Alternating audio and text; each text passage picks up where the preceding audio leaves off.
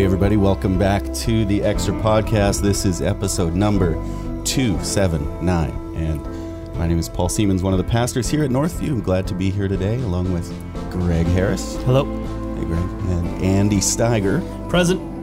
And Pastor Jeff Bucknam. How are you, Paul? I'm doing well, How are you? Yeah. So. Yeah. It's been a hard week in the life of our city. It sure has.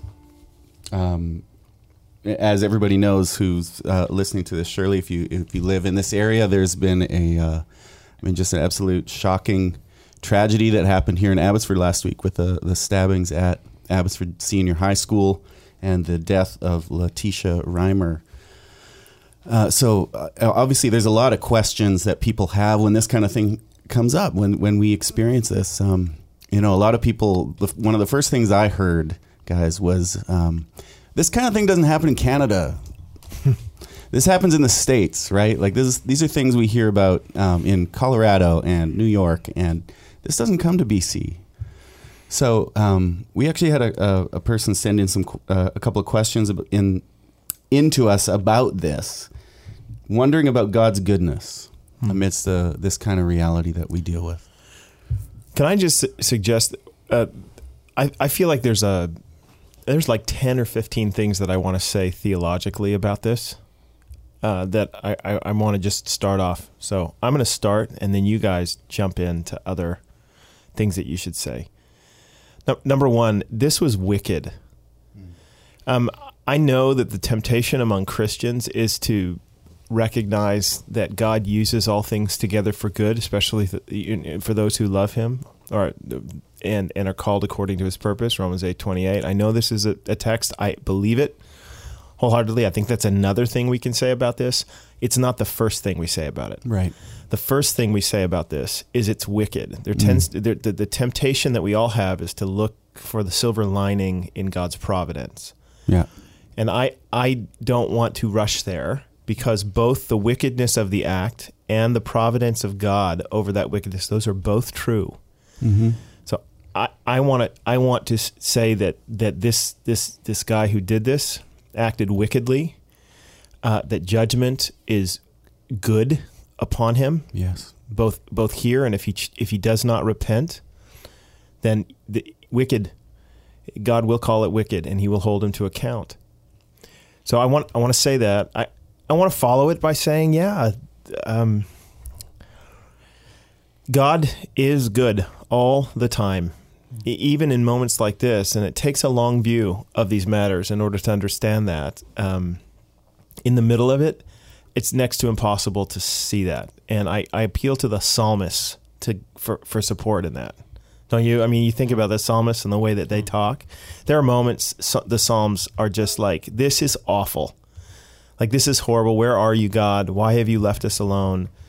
And they were dealing with issues, like the destruction of their people and the murder of thousands of people and this kind of wickedness. And they were trying to understand theologically how it is that God who had a covenant with them in many cases, or does have a covenant with them, but in many cases He let the people suffer under the hands of the Babylonians or the Assyrians or others, and those foreign armies would come in and destroy them. And so these people who were called by God's name and had His covenant, and they were His treasured possession, were trying to make sense of, okay, how am I your treasured possession? How are we your treasured possession? And yet you have made it so that we are being destroyed. That doesn't make any sense. So you can understand, like in the existential moment, in that second, how difficult that was for them to make any sense of. So I want to say both of those. I want to affirm God's goodness, and that He includes in His good providence, for the sake of His people, even wicked acts of wicked men who seemingly do outrageous things, and yeah. And it's because of God's goodness that we can condemn those actions as wicked. Right. Without Him being good, without that standard, we can't say that this is wicked. This is the challenge. It was funny, the news media and stuff, that from a naturalist kind of worldview will come and they'll ask the questions of why, and behind that is why God, and you Christians, you're God.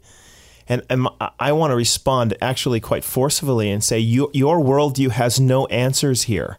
Stop accusing Christians who believe in a God who might have reasons for allowing something like this that he's not told you about. But in the long run, his wisdom will be proved good and true. Stop accusing Christians who believe that of having some dumb belief when you don't believe in even the idea of wickedness. You have no claim on it. All you have is some cultural notion that we've come up with. But if in 20 years we decide that stabbing is okay, I guess we'll all have to go with it, right? So again, the Christian worldview is the place to go on a moment like this. And instead of fleeing from God and saying, God, you don't exist, or God, you're awful or evil, it's as the psalmist goes before God and just cries out his heart. And that's the beauty of, in Christianity, that it's a relational God that we serve and love, and that we are in relationship with as we pour out our heart and share our frustration of an evil and broken world. Right. I also think it's helpful to remember I love the first few chapters of Job when his friends are actually good and helpful, when they just sit with Job and they're hesitant to give answers. I think that there are good answers to give, and there are seasons and times where we need to prepare to give that answer. But sometimes we're tempted to give that answer so quickly in an attempt to make ourselves feel better or to work it out in our own head, whereas the reality of our situation is that there are dozens and hundreds of people right thick in the midst of shock and grief and not actually knowing what to do. And I think the first answer for a Christian is the answer of a closed mouth and a present person sitting with them in the midst of it and just agreeing with them that life is hard and this is not how it should be, and this was horrific, and grief isn't anti-Christian. Sorrow and lamenting over wickedness isn't a lack of faith in God's goodness. He's big enough to take our frustrations and our anger at the presence of wickedness. He's not going to cut us off from salvation. He has that frustration. God does. We share in the frustration of God and the anger of God when we decry it. I do think that there are two levels of this. One is the personal level, the level of the families who are affected by it, the community that's affected by it, who's actually, personally grieving. And then there's the second level, which is maybe I'll call it the apologetic level, which is, okay, this arises in us, all sorts of questions about who God is, what he's like, whether he exists, this sort of thing. And that theological level just needs to be, at least in the discussions that we're having, separated a little bit from the personal level. There are places, especially on a podcast like this, we're going to talk more about the theological apologetic level. But our hope is that the personal level, that there are people who are sitting by them and aren't quick to trying to answer every question all the time. Sometimes the questions are there. They are. They're genuinely there. And the answer, even good, grounded, theological, true answers, don't erase the existential crisis. Don't erase the heartache. And we can't. I don't think it's fair to look at the answers to erase the heartache. We have to recognize that just because we have a good answer that's true doesn't mean now the emotion's gone. Yeah. Right. Paul, it's interesting that you brought that at the very beginning. What was it that you said that I'm sorry, I'm struggling to remember exactly what you said at the beginning. Maybe there's a dead end. How does the reality of evil and God's goodness interact? Is that what you're thinking about? No, it was about how some people were. Oh yeah. So people were saying that they're surprised that this happened here in Abbotsford, in Canada. I think that this reveals a weakness in perhaps Canadian, the Canadian mentality, and that is that there is it. Okay, I'm an American, half Canadian saying this, right? Mom's Canadian, so I guess I'm Canadian, and I'm going to say that one of the things I have noticed about here is that there is a looking down one's nose at the moral depravity of America from here. Very true. And there tends to be we're more civilized type of people. And it's interesting that somebody would make that statement, because I think we all need to come to realize that within the hearts of people, there exists the propensity to kill. Now, we are restrained. So I'm talking theologically now. We are restrained by so many factors in our society. And by that, I mean we have our own personal restraints in the sense that we want the people around us to value us.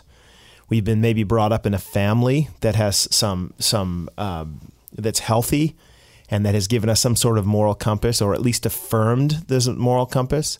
We have the law and our fear of going to jail. We have just a myriad of just societal reasons why it is that we wouldn't go and kill somebody else.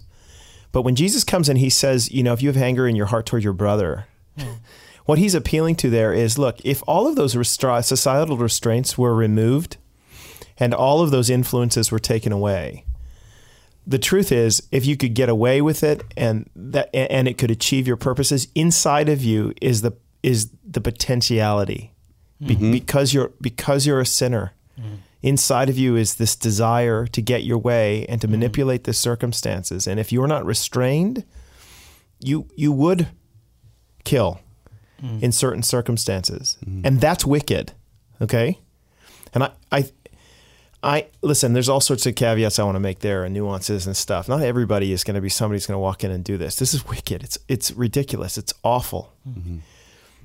I'm saying that within the hearts of people, Canadians, Americans, everyone, everywhere, there exists this drive, this thing, and that actually what we should be pointing to and crying out against is sin in our members, to use the language that Paul has in Romans 7. We should be crying out against this. Isn't that the challenge, though, is we don't see the evil, the sin in people's lives. And in fact, we have this idea that people are basically good. Yep. And I think it's perpetuated, particularly here in Canada and elsewhere, where we live in relative safety, right? And we've have enough historical distance from those horrible events of the past, right, to start to think highly upon yourself again. And then something like this happens, and you're like, "What?" And you're confused. Yeah, and it's crazy when it happens in suburbia. I mean, which is what this is. And it's a suburban crime at this point. And that's what it shocks suburban people, because the suburbs exist to preserve us from this very thing. Yeah.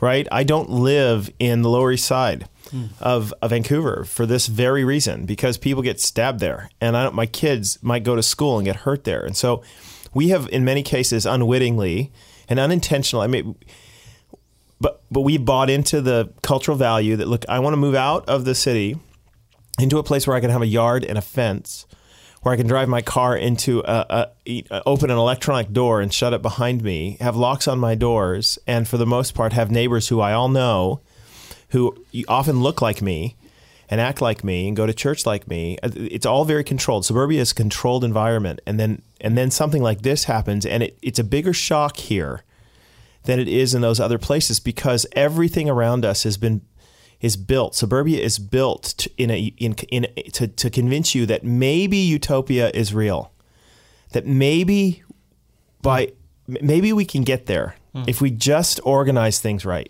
Do you know what's interesting? Something I've been thinking about when I was in England and just seeing all the castles, seeing the moats and the walls. You're reminded that it wasn't very long ago that you didn't live in suburbs. You lived actually behind walls, and you lived behind gates, and you did different, you had to make sure that you were protecting yourself because there was you understood that people were wicked and that people would act out on their wickedness. And so there was, there's this need, to separate yourself from people. And I'm glad that we don't have, walls, and I don't have to live in a castle, and I don't have to make a moat or whatnot. But it's easy then to forget just how broken the world is. Well, everything. That's my point. Is everything around us in the suburbs is trying to convince us that we're not actually as depraved as we are. We've organized the depravity out of us, right? We've created structures and systems and eliminated the bad parts, and at least in our minds, those are urban things. The suburbs are different, right? You get this. Actually, I've lived in small towns. You get this in small towns. That's why in small town America, for example, if some crime like this happens, it's absolutely shocking on a level that people don't know. Something like this happens in Linden. It's crazy, and there have been murders that have happened in Linden, Washington, just across the border, and it has shocked the entire community on levels that they don't know what to do with. And I'm saying all of that because I think that we need to recognize that we live in a fallen world, and there's no. Andy was talking about technology this morning, and some of the ways that we in the modern world are using technology to try to bring about some kind of utopia by the implementation of technological advancements and things like that to try to bring about eternal kind of life for us. And I'm saying that will never work. It won't work because none of it deals with the real issue, which is sin in us. And we will always use our technology. We'll use knives and guns and that sort of thing for our own purposes. And our purposes often are our own advantage or revenge or all sorts of things that you can't utopianize. It's not a word. You can't suburbanize out of us. It's interesting. Plato thought in his Republic, if we could just get people smart enough, if we could just have enough philosophers, then we could, usher in, it was an education problem.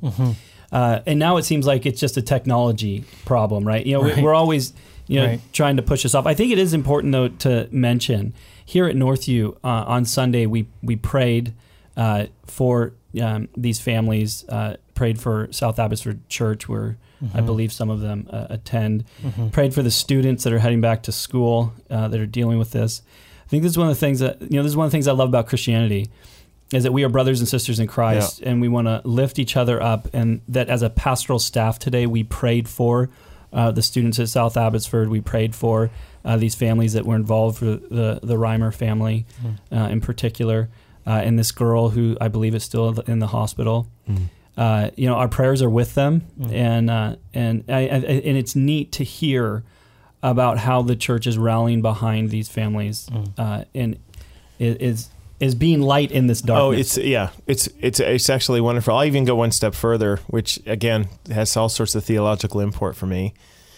I think it's really cool when you see. So on the one hand, I'm like, we're talking about the depravity in the people, right? There's this inside of us, this thing, this impulse to kill and to destroy and to want our own thing, and yet around us also you see this overwhelming sense of goodwill by Christian and believer and unbeliever alike.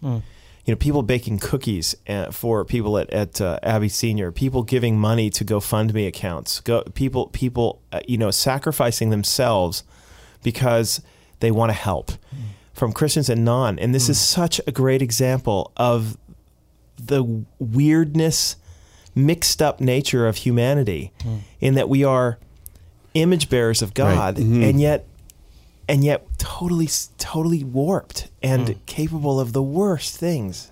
Right, we're like funhouse mirrors, right? Isn't that kind of the image, or broken mirrors, like mirrors that are full of cracks and broken? And you look and you see some semblance of the image of God, but there's also this complete brokenness that sin has caused. And we can get to the point where we overemphasize one at the expense of the other. Absolutely.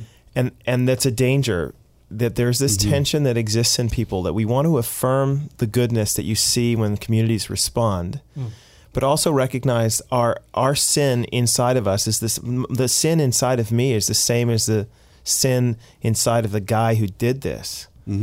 That doesn't excuse him, right? It's as wicked in me as it is in him. He acted out on it, which is even more wicked. So, as Christians, we're in this weird, tense place because we recognize ourselves in the killer.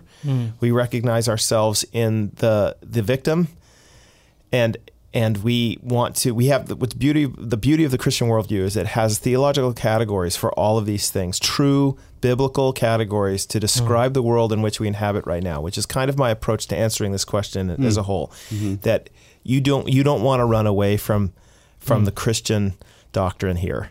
Right. You want to embrace it at every turn, because if you really understand the way the Bible talks, it's giving you all sorts of therapeutic help in moments like this. The other thing that I found moving this weekend, I was in the Saturday night service, and Darcy was praying about the situation, and he prayed for the gentleman who committed the crime, and he prayed for repentance and for transformation, and I was just hit anew with God's grace that none of us deserve it. That guy doesn't deserve it. He deserves justice, and yet God, we pray in His mercy will open this man's heart so he can receive forgiveness and grace. Yeah, when Darcy prayed that, I was thinking about the Apostle Paul. Yeah, right. Who basically, he wasn't the one who was driving the knife. Necessary, he was providing the stones. Yeah, right, and he was holding the coats, and he was holding the when Stephen got martyred, and he was carrying the orders. Yes. When this happened. So what you have in the Apostle Paul is a man who fits the description of wicked, a wicked, and yet we see him as a hero. Right. Yeah. And so the grace of God extends to even those. And the challenge for those of us who've grown up in the church or have been the beneficiaries of a really good upbringing, Christianized upbringing, whether we were in the church or in societies that were heavily influenced by the Christian worldview, is that we don't sometimes see ourselves in this, and yet we should see ourselves in this as what we are broken image bearers. Yeah. Yeah. The just thinking about how the community could respond to the killer and the killer's family. It sounds like his family's not from around here or whatever, but it reminds me of the murder that was that gentleman went into or that man went into a school, an Amish school. It was about a decade ago, probably now. No, not even that. Wasn't that long ago? 5 years, maybe. Okay. Yeah. And he killed all those kids and a teacher, I think, and then killed himself. And all the reports out of that were awful and everything. But then the media kind of left it. And when we went through the Amish country, I have a cousin who lives out there, and we went and he gave us kind of a tour around, and he talked about that, and he talked about how the community there, the Amish community, just offered forgiveness to that family. And actually this man, he had a wife and kids who weren't able to care for themselves anymore. Now they weren't able to pay a mortgage, they weren't able to buy their groceries or anything, and the Amish community came around and started paying her mortgage and started buying her groceries. And this woman was just couldn't believe the kindness that she was receiving from these people who were professing faith, which is Christ. A great story. So, and yet there's, I mean, in this moment, I keep wanting to reaffirm the very thing I said at the beginning. Yeah, it's wicked. He was wicked.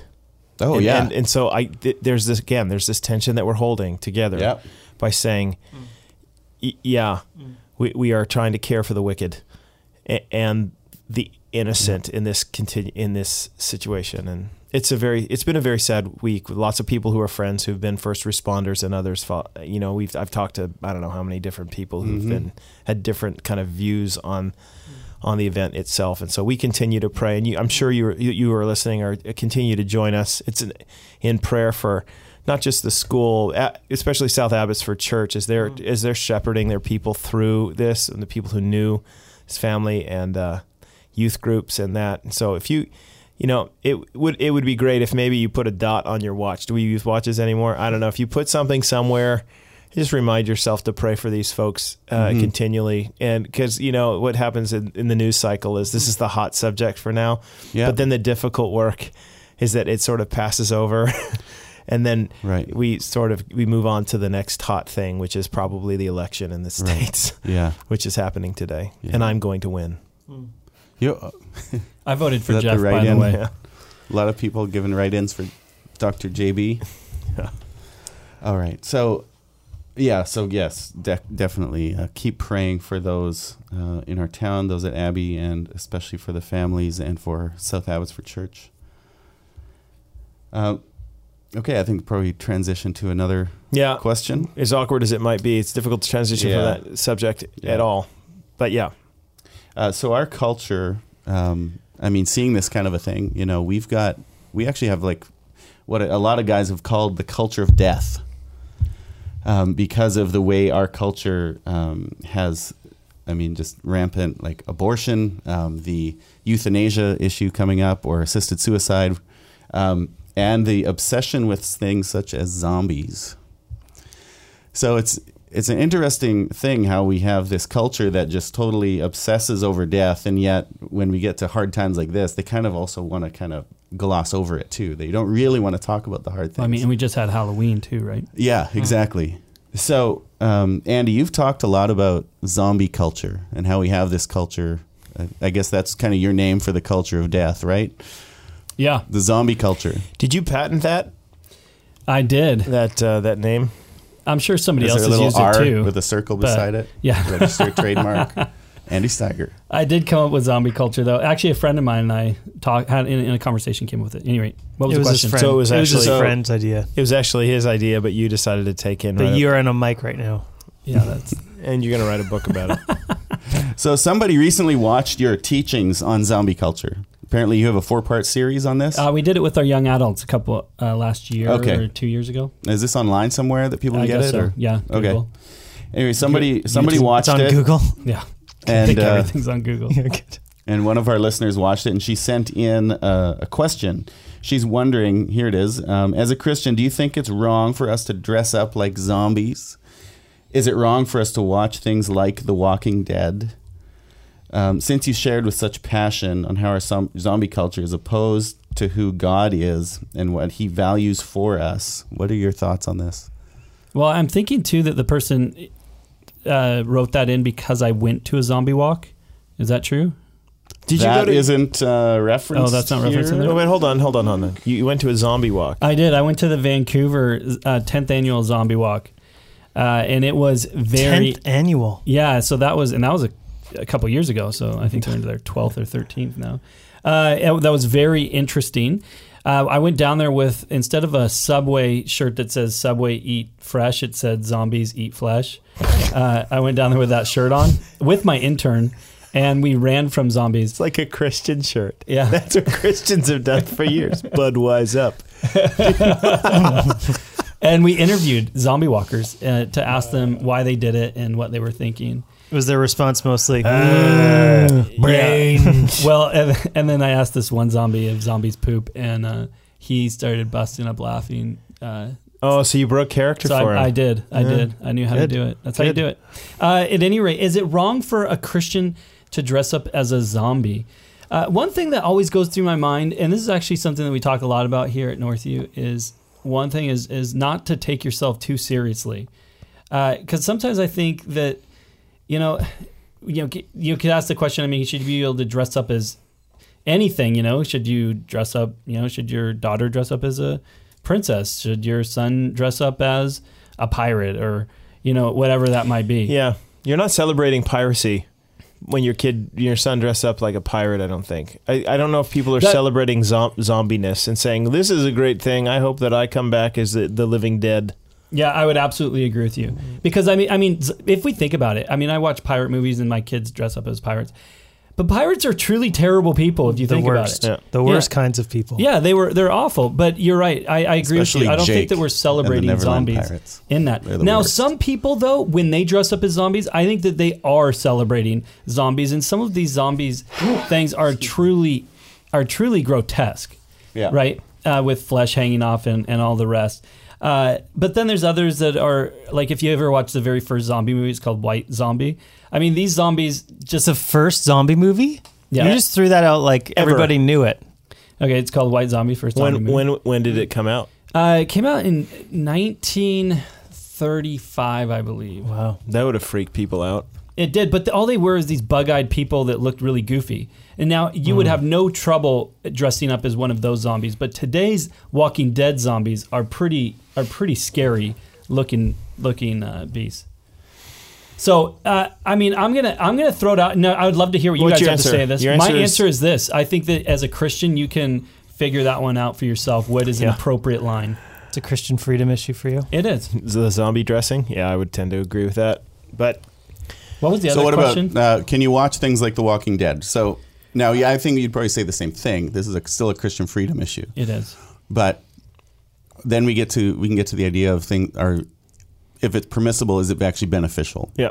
Now, here's what I Is it wise? Is it those wise? are the questions that you'd want to ask. But Yeah. again, those are questions that's the answer to that question is going to be one that's going to be answered by Right. the person before Yeah. God, not so much for me saying, well, I don't think that's beneficial for you, Greg, you eating that Purdy's chocolate, which, by the way, was given to us. Yeah, a few episodes we talked about our favorite chocolates. I said Purdy's coconut cluster, and then someone came up to me with a bag of like 30 coconut clusters. And he brought in the bag today, And they're which delicious. did not have 30 in it. No, it had a solid 12.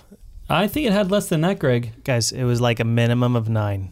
Greg? At least 7. Oh, I had one, Greg, and there's 3 left. Yeah. So Yeah. I don't know. So I had one too, and they're delicious. We want to thank the person who gave that to us. Yes, thank though. you. And we want to remind all of you that any kind of food, delectable food, we are happy to give, and you will get a shout out. If you want your name or your business to be added to our thing, we are absolutely interested in that. It's been a while I'm since. gonna jump back from the chocolate back into the zombie thing though. Okay. Do So- zombies that, like this before sort that of thing? tangent goes on and on, because I do think that there's something important here. One is I think this might be interesting in that I've never been like a guy who likes watching, say, war movies or anything like that. I'm actually very conservative on what kind of movies I will watch and won't watch. The Walking Dead is a show that I do watch unashamedly. There have been moments that in the show that I've thought, you know what, if this keeps going down this path, say, there was one episode where it looked like rape was going to be a part of the show, and I was going to say, we're not okay, doing I'm done. But it ended up not going down that path. However, I've heard lots about season 7. I haven't watched season 7. I'm one of those Netflix watchers that waits until it's free. It sounds to me like I actually might be done with The Walking Dead. But one of the things that I want to say that I think people need to hear more of is that, and I'm curious your guys' thoughts on this, but I would argue that Christians by and large are too sheltered, and that some people need to actually watch some of these shows in that. One of the things I've loved about this show is it's reminded me once again of the depravity of man. I mean, I can't help but think about the kind of stuff that's in The Walking Dead pales in comparison to anything you read in the Old Testament. Okay, so I'm gonna challenge you a little bit. Okay, I appreciate it. Only for the sake of the discussion. Is it wrong to be sheltered?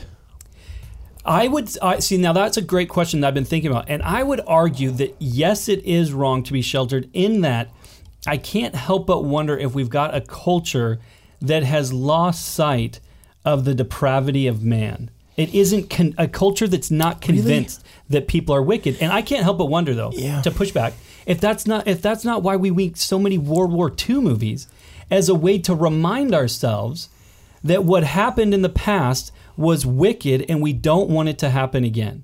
Yeah, I mean, I agree with you that I think that we just talked the last little while about living in the suburbs and that sort of thing. I